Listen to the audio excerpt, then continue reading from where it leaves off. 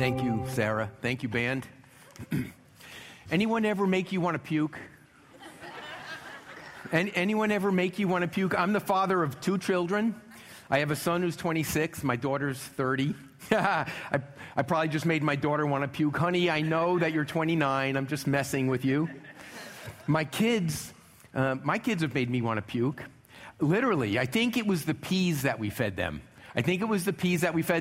And I was the kind of father that if we had to clean up on aisle 2, man, I jumped right in there. I did that. But sometimes, oh my gosh, they made me want to puke. And actually, if I'm honest with you, there have been other seasons that I've experienced as a parent where I wanted to puke too. If you're a parent, maybe you can relate to that. And it wasn't because of some nasty mess that my kid created that I had to clean up. Sometimes it was just from watching them kind of navigate life. You know, as a parent, you try the best that you can to guide them, to teach your kids to lean into things, to invest in things that will put them in this position to do life well. It's what you want most for them. You want them to experience a full life. You want them to learn how to become a meaningful part of society, a meaningful part of the people around them.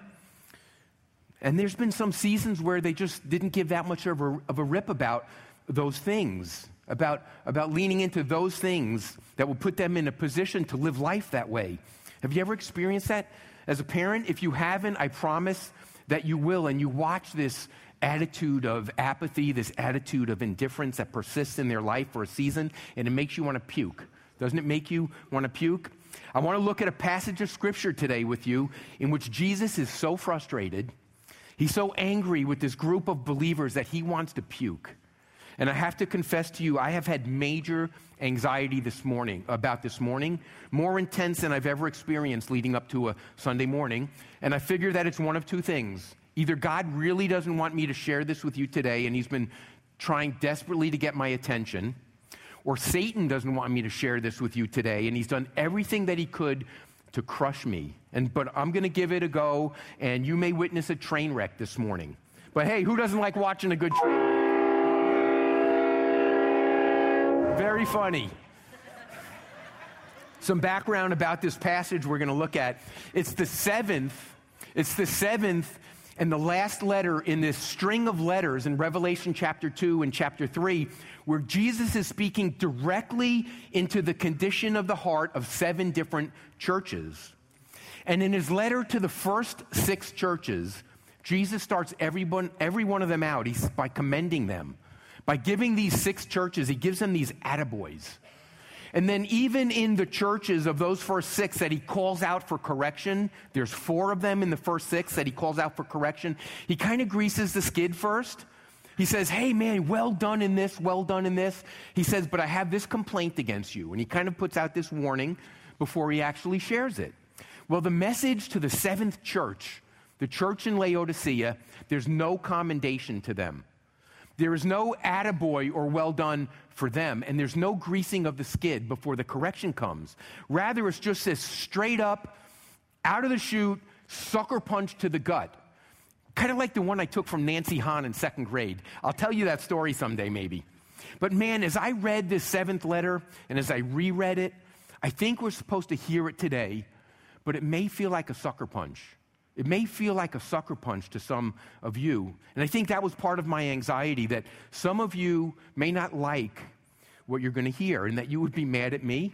Rick, our senior pastor, he's so gifted at being able to be the conduit through which the Holy Spirit paddles our spiritual backside where we'll say, thank you, sir, may I have another? And I don't have that gift. I don't have that gift. And tragically, I tend to place way too much value on what you think about me. But be that as it may, we're going to go ahead and we're going to take a run at it. So Revelation chapter 3, verse 14. We're going to start in verse 14. You'll find it on page 951 if you took a Bible from the back of the room. It says this. It says, write this letter to the angel of the church in Laodicea. This is the message from the one who is the Amen. That's Jesus. This is the message from Jesus, the faithful and true witness, the beginning of God's new creation. So this message is going out to the church in Laodicea. And here's the scoop on the city in Laodicea. It was located in what's now Turkey today. It was a well-to-do city. It was likely the wealthiest of these 7 cities, these 7 churches that Jesus speaks to. Laodicea is probably the wealthiest one. It was a city that was known for a thriving banking industry and a textile industry, and it had a medical center and a school and these medical products they developed that were best in class, that were highly sought after. The bottom line is there is material abundance in Laodicea, material abundance.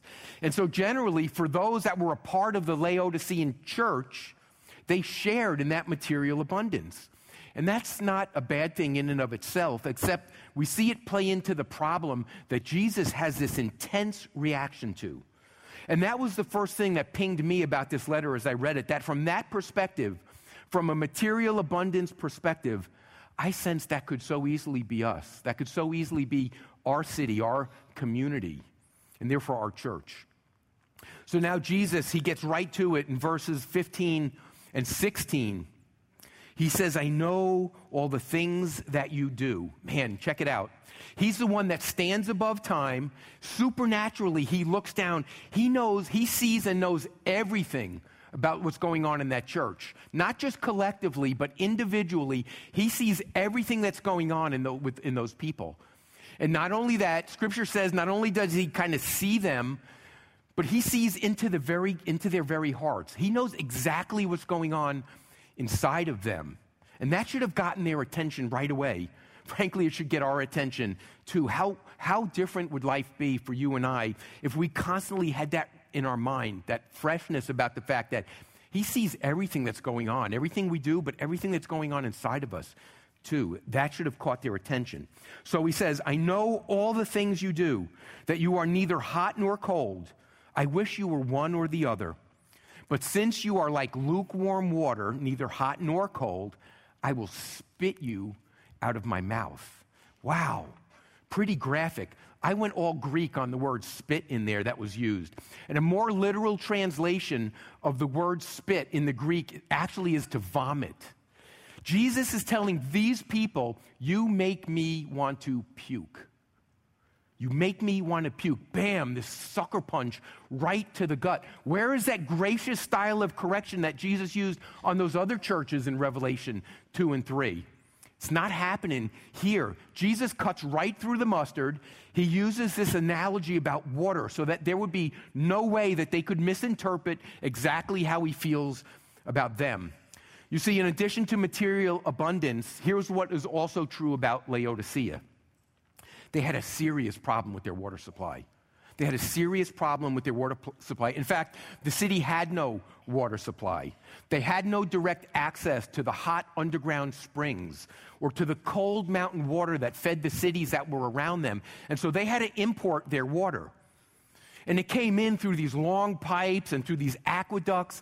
And by the time it got to the city, it became lukewarm in temperature, and it had picked up all the sediment and all these minerals along the way. In short, it was disgusting and useless and rank compared to the water from the underground hot springs, which was useful for bathing and for soothing physical ailments. And in contrast to the cold water of the mountains, which was refreshing for drinking and for cooling down. It was rank, it was disgusting. And the believers in Laodicea, they would understand this reality. In fact, they complained often about their water themselves. And so when Jesus compares them to the lukewarm water of the city, they would well understand that he's calling them disgusting and useless and rank. He had a beef with them. And here's the beef. Jesus says, you are neither hot nor cold. I wish you were one or the other.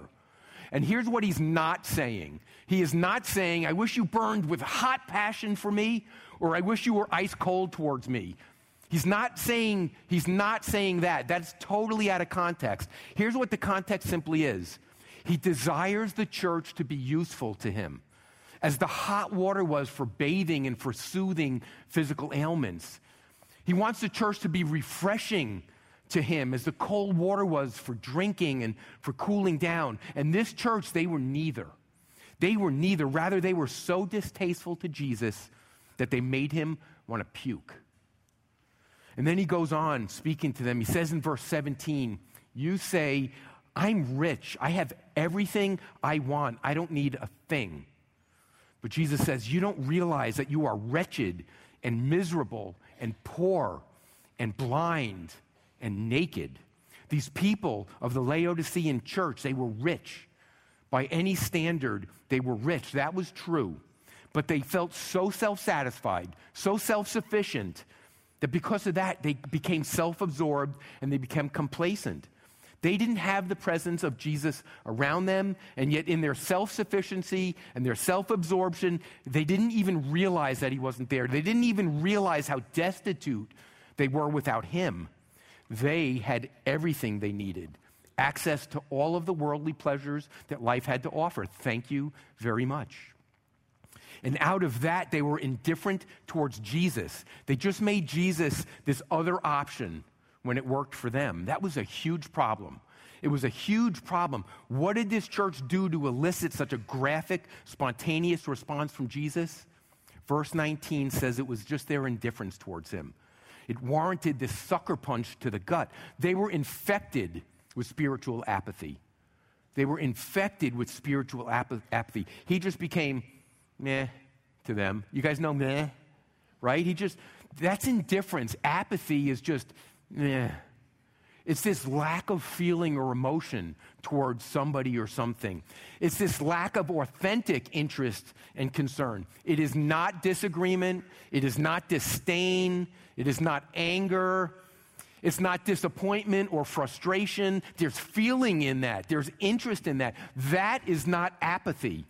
Apathy, rather, it's this total lack of passion one way or the other. It's this take it or leave it attitude. This, I'll do it, I'll don't. It's this whatever kind of attitude. That's apathy. Jesus had become this take it or leave it for them. Let me see if I can show you how apathy works.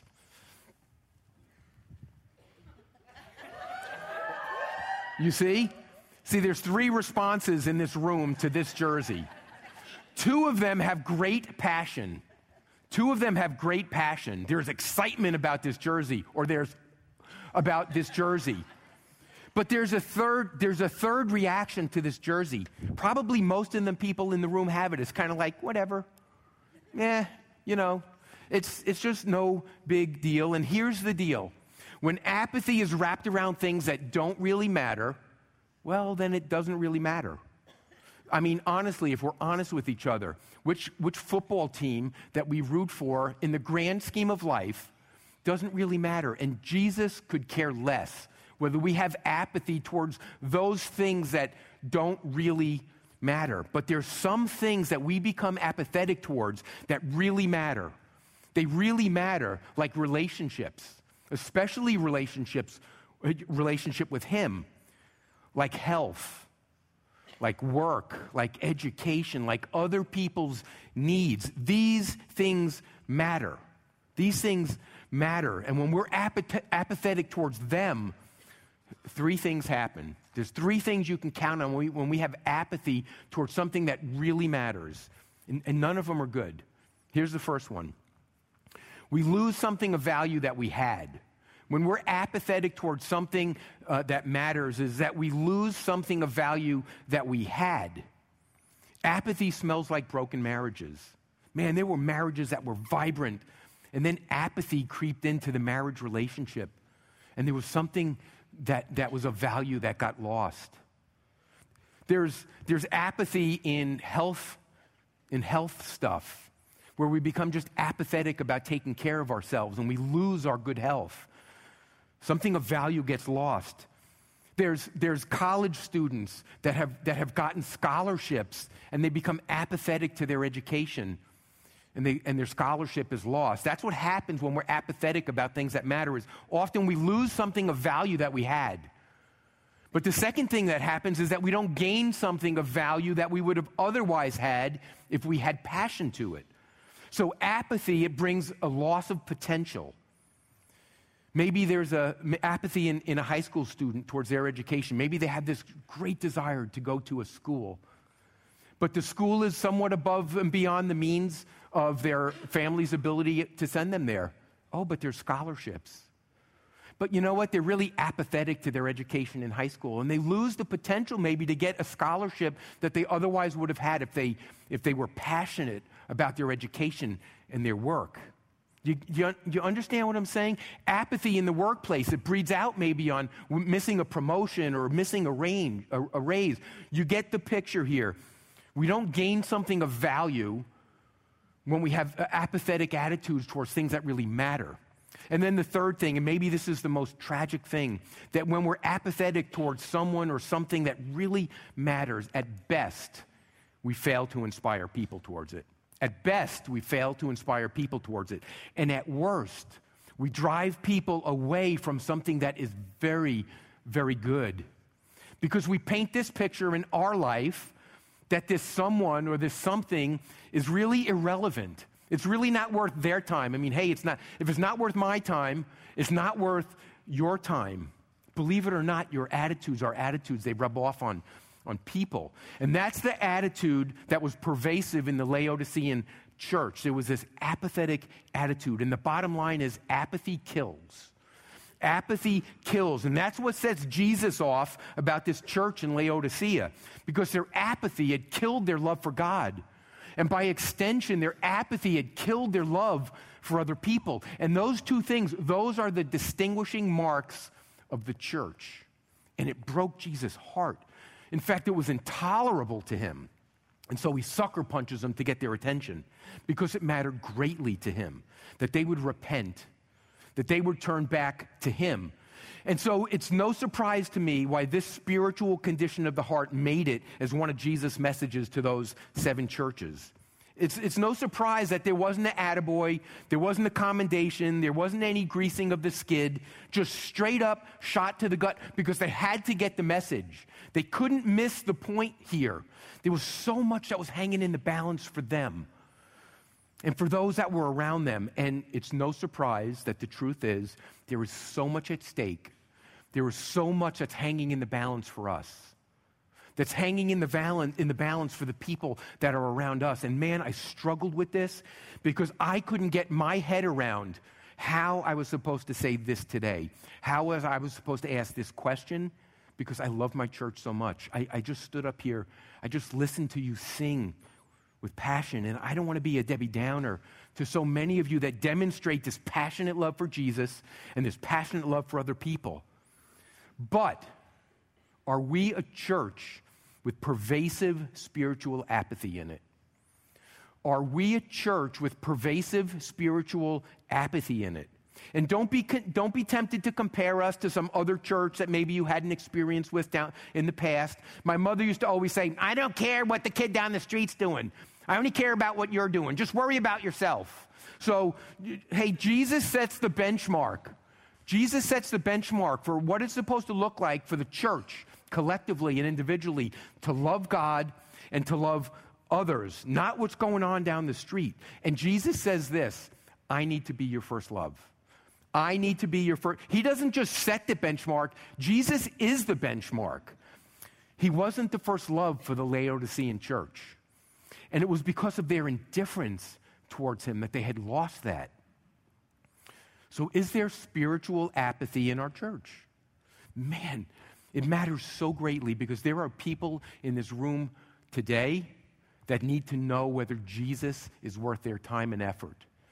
And there are people in your families and in your workplaces and at the ball field and in your classrooms that need to know whether Jesus is worth the effort. And they will either be inspired by or they will be driven away by the passion or the lack thereof that we really have for him. Friends, the local church is the hope of the world, and the church's influence on the world, people, it's dying. Apathy kills. Apathy kills, and I believe God wants for us to hear this today. And I think that the battle that I was experiencing in the last few days was Satan deeply not wanting for this church to wrestle with this question. Because the truth is, as spiritual apathy is rooted out of the church, person by person. And I don't mean rooting the person out of the church. I simply mean rooting the apathy towards Jesus that exists in their heart, rooting that out of their hearts, and replacing that with this passionate love for God and this passionate love for people. When that happens, even in one person, oh my gosh, the impact to the kingdom is huge. There's a man in this church 2 years ago. His name's Jeff Stewart. He'll be really mad I said this. 2 years ago, he fell deeply in love with Jesus. Jesus became his first love.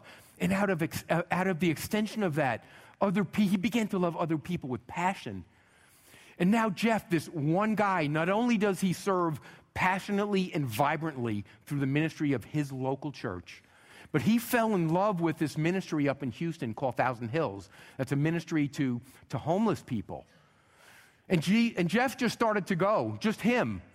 And now after 2 years of that, we have an army of FCC people and non-FCC people that have intersected with his life in his community that have fallen in love with Jesus and have this passion for these people up there. And they go, oh man, what would happen if we had one more Jeff Stewart? If one more person's spiritual apathy got rooted out of their heart and it was replaced with this great passion and love for Jesus, what would that mean for the community, for the church? And what if we, as a church, were able to root that out even more? We have been praying with fervency as leadership here for more workers, for more resources, because we look out on our community and we see so much brokenness. We see so much lost hope that we want to lean into, and we don't have the people, and we don't have the resources to be able to do it. Is it possible that all of that is in our ranks right now, that God has already provided the people, has already provided the dollars, but apathy so far has killed the contribution to the kingdom cause? Is that possible? And so I have to ask the question, are we a church with pervasive spiritual apathy? Do all of you love Jesus with great passion where he is your first love? And where out of extension, you have this deep love for other people, where you and where we together inspire people towards Jesus? Are we leaving anything on the table as a church, individually and collectively, that God might leverage? Man, you guys are going to hate me for this. So a month ago, maybe 6 weeks ago, we began to send a plea out to the church because we had this great need for workers in our children's ministry. We sent this targeted email to the parents of those that have children in our children's ministry.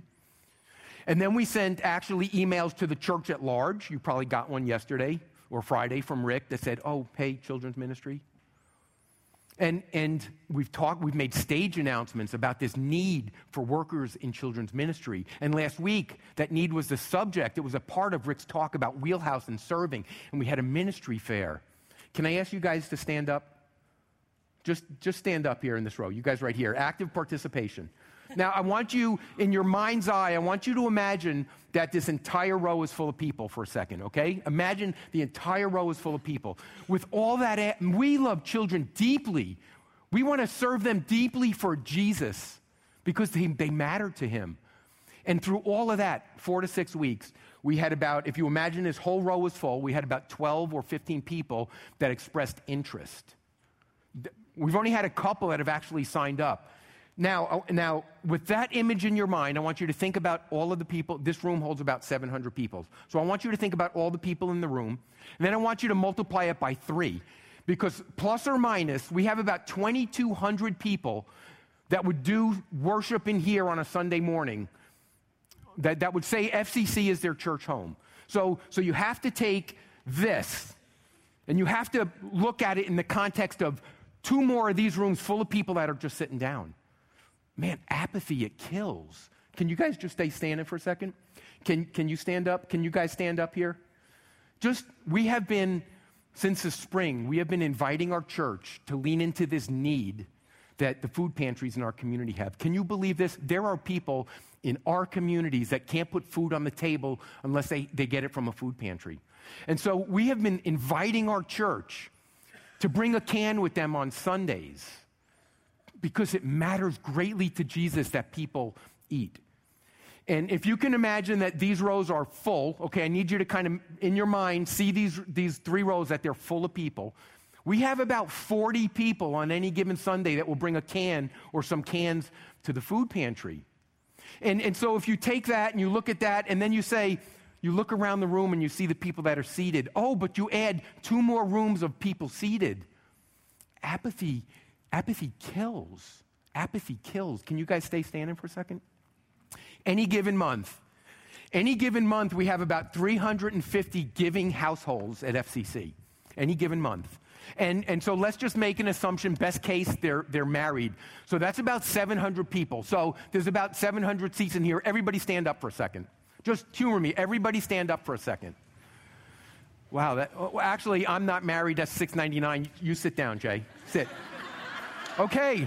Oh, hey, this feels so much better. But wait for a second. Just remember that there's 2 more rooms that are this side, and they're all sitting down. And just as a side note, we just got a survey. There was a survey done in America. You guys can sit down.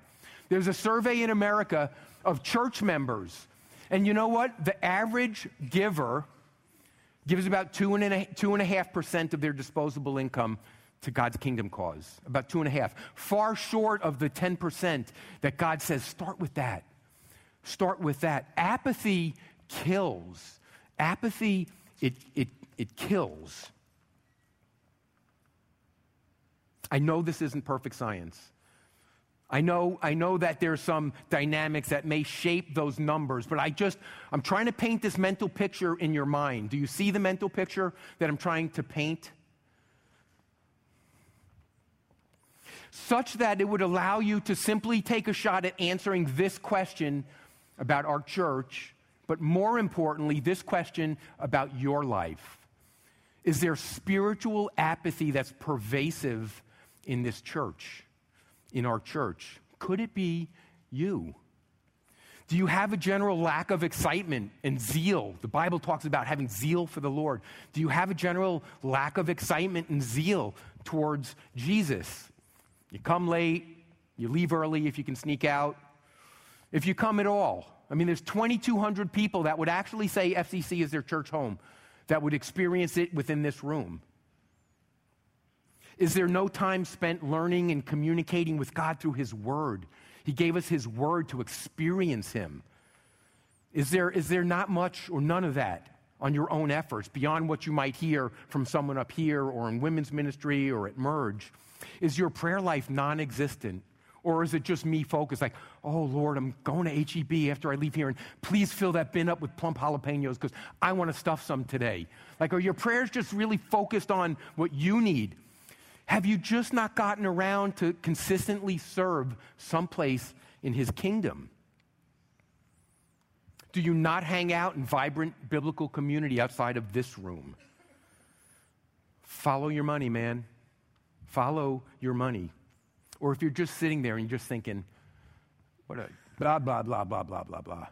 Maybe you are infected with spiritual apathy. Maybe you don't even need this checklist of things to really know how you feel towards Jesus. Here's the bottom line. He has become, to so many in the room and so many that are not here, that consider themselves part of His local church. And Jesus says, you make him want to puke. He says you make him want to puke. There is so much potential. There is so much hope locked up in this room. And maybe for some, maybe you got a sucker punch from the Holy Spirit today. Maybe this morning you've realized, maybe I am spiritually apathetic, that I've become useless and disgusting and rank compared to those that have passionate love for Jesus and passionate love for other people. And maybe that's what you needed to hear to begin to take some action. Man, if you felt the Holy Spirit paddle your spiritual backside and convict you today, will you respond to that? Will you respond? Jesus says in verse 19, He says, I correct and discipline everyone that I love. So be diligent and turn from your indifference. The word turn there, it means to repent. So that means to change direction. So if you have been spiritually apathetic or indifferent towards Jesus and you're going this way, Jesus is inviting you to just turn back around and just turn back towards him. Would you simply just repent? It's not too late. It's never too late. That in this verse 16 where Jesus says, I will spit you out of my mouth. I went Greek on the word will too. And here's the great news. The tense of that is such that he intends to. He's about to. It hasn't happened yet. He hasn't spit you out of his mouth yet. That's great news. He intends to do that to those that remain spiritually apathetic, but he hasn't, and that's great news. And here's more good news. After Jesus tosses this grenade, he says in verse 19, right? He says, hey, just turn around. Hey, I've just slugged you in the stomach, but I love you. Just turn around. He's giving us this opportunity to have this. Here's the solution to spiritual apathy. It's a spirit of repentance. It's just having this desire to change direction. That's the solution. That's how you break out of spiritual apathy. And friends, here's the best news of all. It's in verse 20. Jesus says to these people that he's just sucker punched to get their attention. He says, look, I stand at the door and knock. If you hear my voice and open the door, I will come in and we will share a meal together as friends. He says, I stand at the door and knock. It's not one of these little hoping that you don't show up and he disappears.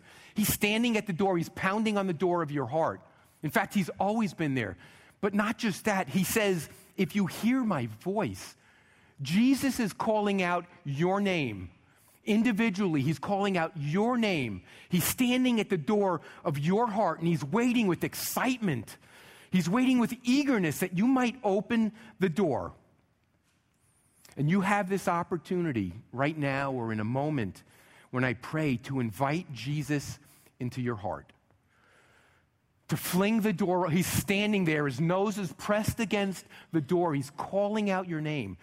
In a moment, you're going to have the opportunity simply to open the door up. Some of you may do that for the first time today. Maybe you've heard this great news about how Jesus has come and all of the stuff that you've messed up in your life that frankly you have no capacity to make payment on in order to restore yourself to the good grace of God. Jesus says, man, open the door. I will cash you out. I will cash you out. That's what he's saying to some of you today that have never made that step. He's saying, lose your apathy towards me. I matter greatly. I have something of great value to bring you. And you may gain heaven today. You may gain heaven today. And some of you are in the room and you've known Jesus and you've had a relationship with Jesus. But the abundance and all of the options and everything, they've gotten stuck in your life such that Jesus has just become meh to you. And you have the opportunity today as he's knocking on your door to restore that relationship. He's standing at the door to your heart right now, calling your name. Are you his first love? Will you make him his first love because you are his? You are his first love. If you're one today that felt conviction from the Holy Spirit about the presence of spiritual apathy in your life, and I hope that you just would be brutally honest, just between you and God, could that possibly be me? I want to invite you to do a couple of things. First, I want you to repent. I mean, that's the key that unlocks the door to getting out of this, is simply repentance. It's just put your foot down. Sometimes it's simply a decision of the will. I'm just going to change direction. I'm just going to start walking back towards Jesus and trust that he'll do the things that he needs to do to allow this to take hold in my life. Reinvent your passion for him. Listen to the messages that Rick preached the last 2 weeks on recapturing or having Jesus be your first love. They're on our website, audio, video, go there. Second thing, if you have made a decision to give Jesus your heart this morning for the very first time, then after the message, I want to invite you to come up to our prayer team up here in the corner. They have information for you. They have things for you that will help you in the days ahead. And so I want to encourage you, if that's you today, to come up and to talk to them and to allow them to pray for you as you start this new journey of building passion and love for Jesus. Do one or both of these things. Get away from people that are spiritually apathetic that are around you. Get away from them. If you're in a state of spiritual apathy right now, you don't need to be the one that's saying, I'm going to win them for Jesus, because you rub off on them. Your apathy rubs off on them. Give yourself the opportunity to recapture that passion and that love for him, and then go out into the world and show people that he's worth it, And also, if you're not a part of vibrant biblical community outside of this room or Merge or things that happen on this campus, man, get involved in a biblical community. Reach out to Robert Copeland, our small group pastor, and have him help you plug in. I want to invite you, here's the fourth thing. I want to invite you to reach out to a pastor, reach out to a key leader here at FCC. Proactively meet with them. Say, man, I've had this change of heart towards Jesus, and I need some help. Can you help me gain some encouragement and guidance and direction on things that I can do to light the fire in my soul for Jesus? Get with someone. And then finally, the last thing, email me. If you felt the Holy Spirit take the spiritual paddle to your behind today, then email me. All you have to do, you don't have to do anything other than say, hey, I got the paddle. Because I want to pray for you specifically. I want to pray for you by name. If that was you today, just drop me an email. My email's on the back of the program. Say, hey, Al. And I'll know exactly what that means. And I want to pray for you by name. I want to encourage you that way. Friends, apathy kills. Will you come alive in Jesus? Father in heaven, man, I thank you so much that you are the kind of God that will give us a sucker punch to the gut when we need to have it. Because you love us so much, you refuse to allow us to remain in this state of apathy towards you and towards the things that really matter. Father, for those that maybe made a decision today for the very first time, I thank you so much for them. And I pray, Father, that in the minutes and hours and days that are to come, that you would just simply encourage them and fuel them in this decision that they made. And Lord, for those that may have been in here that have had a relationship with you, but maybe that relationship has drifted into indifference in the past, I pray, Father, that they would respond to your call to repentance. I pray for that. Father, oh man, what we could do as a church, if we were a church that had rooted out all of the spiritual apathy in it, it takes my breath away. Father, would you move and work in that way in us? I pray this with great hope and expectation. In Jesus' name, amen. Amen. Unlike some of you guys, I get the privilege of watching Dana sometimes through the week, and this week I got to see him struggle through preparing for this message. And I know it's not easy, but I love when I know he's struggling, and I'm not a sadist, but I love it when I know he's struggling because I know God has something special to say, and I believe that he had something very special that he said through Dana this morning. And Proverbs 27:6 is what we got to experience this morning, which is where Scripture says that you can trust someone who loves you enough to tell you the truth even though it hurts. And that's what we got to experience this morning. So Dana, I wanted to say thanks to you for having that courage.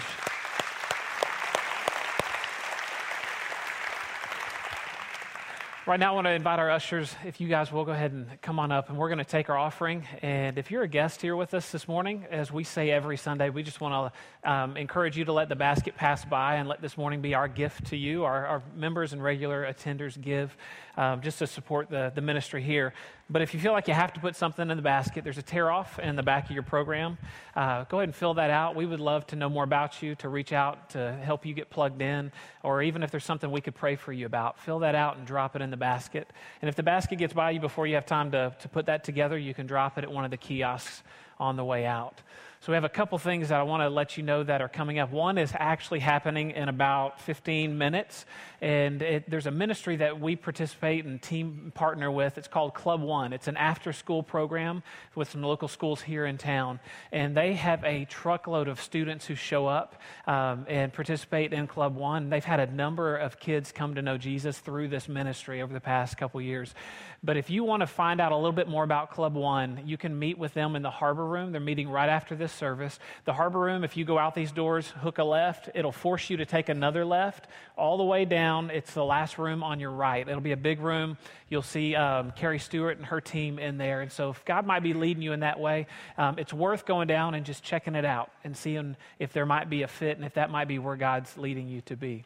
Second announcement this morning, and these are also in your program if you need to find somebody to contact, is that we will have a ladies' night out. Girls' night out is going to be August 30th. It's a Sunday. It's 2 Sundays from now. It's from 6:30 to 8:30, and it's going to be a night where all the ladies of FCC and visitors and things like that will come in, and you guys are going to be playing bunco.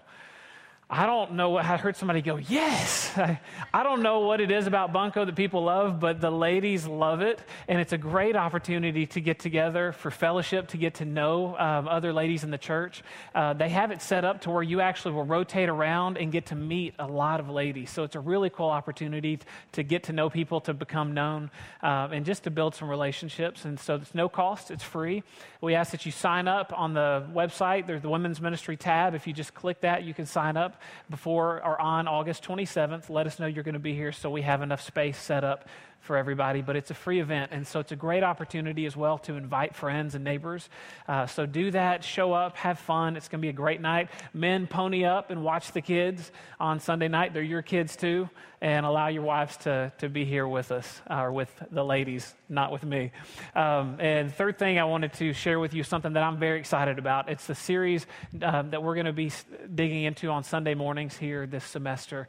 It's called House of Lies, and we're going to start that next Sunday. Trust me, you do not want to miss this series. It's going to be powerful, it's going to be very real, and it's going to be very current. A lot of the things that you're seeing going on in culture right now, we're going to be speaking to and sharing with you what Scripture says about all these things that are going on. So be here, make a point to be here. It's a great opportunity as well to invite friends to come and just to help them recognize how relevant Jesus really is. He's not just a story. He's alive and well. Thank the Lord. So let's pray. You guys will be dismissed.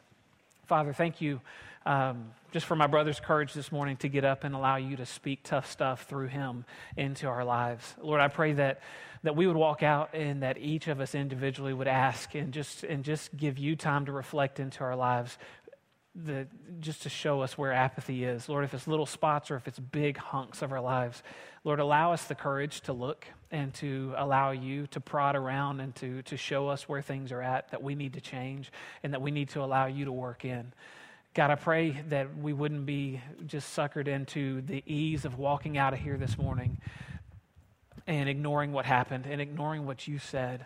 But Lord, give us that courage and that strength to dig in and to carry this truth with us and to allow it to change us as you work in our hearts and in our lives.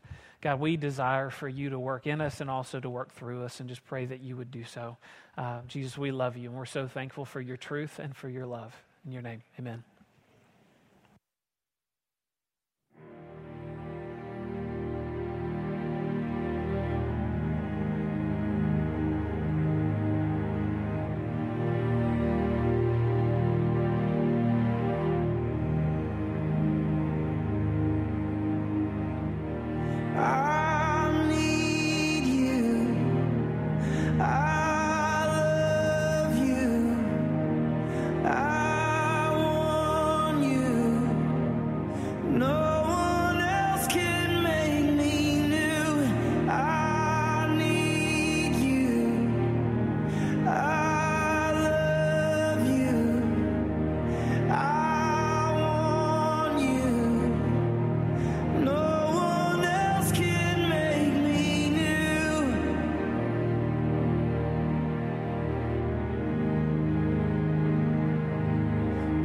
Joy is better than wine. It's better than love.